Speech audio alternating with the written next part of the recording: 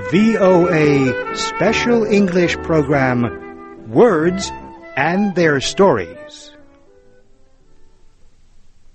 Every week at this time, the Voice of America tells about popular words and expressions used in the United States.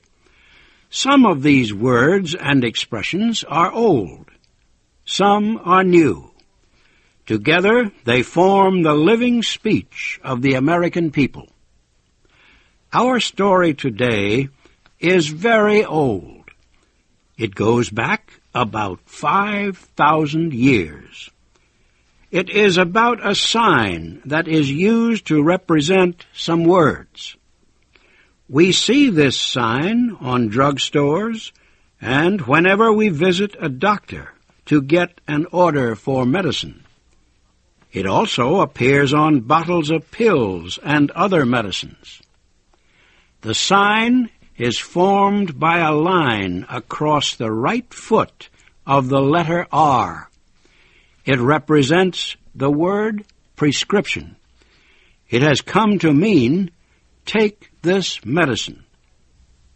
The sign has its beginnings 5,000 years ago in Egypt.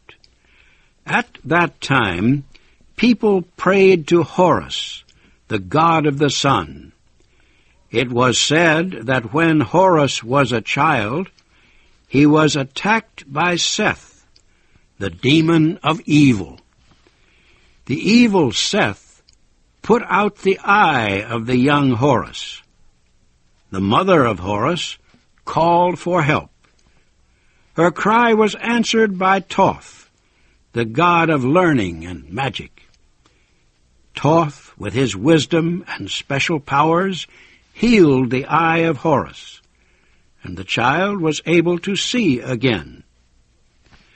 The ancient Egyptians used a drawing of the eye of Horus as a magic sign to protect themselves from disease, suffering, and evil. They cut this sign in the stones they used for buildings, and it was painted on the papyrus rolls used for writing about medicine and doctors. For thousands of years, the eye of Horus remained as a sign of the god's help to the suffering and sick.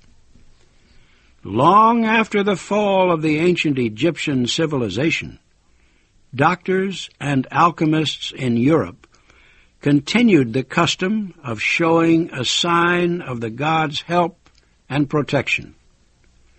But over the years, the sign changed from the eye of Horus to the sign for Jupiter, the chief god of the Romans. Jupiter's sign looked much like the printed number 4. That sign changed also.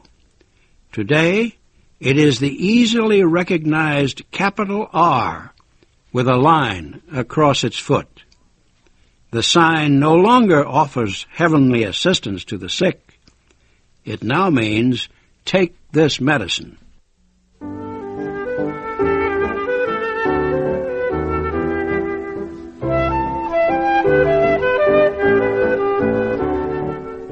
This VOA Special English program, Words and Their Stories, was written by Frank Beardsley. The narrator was Morris Joyce. I'm Warren Shear.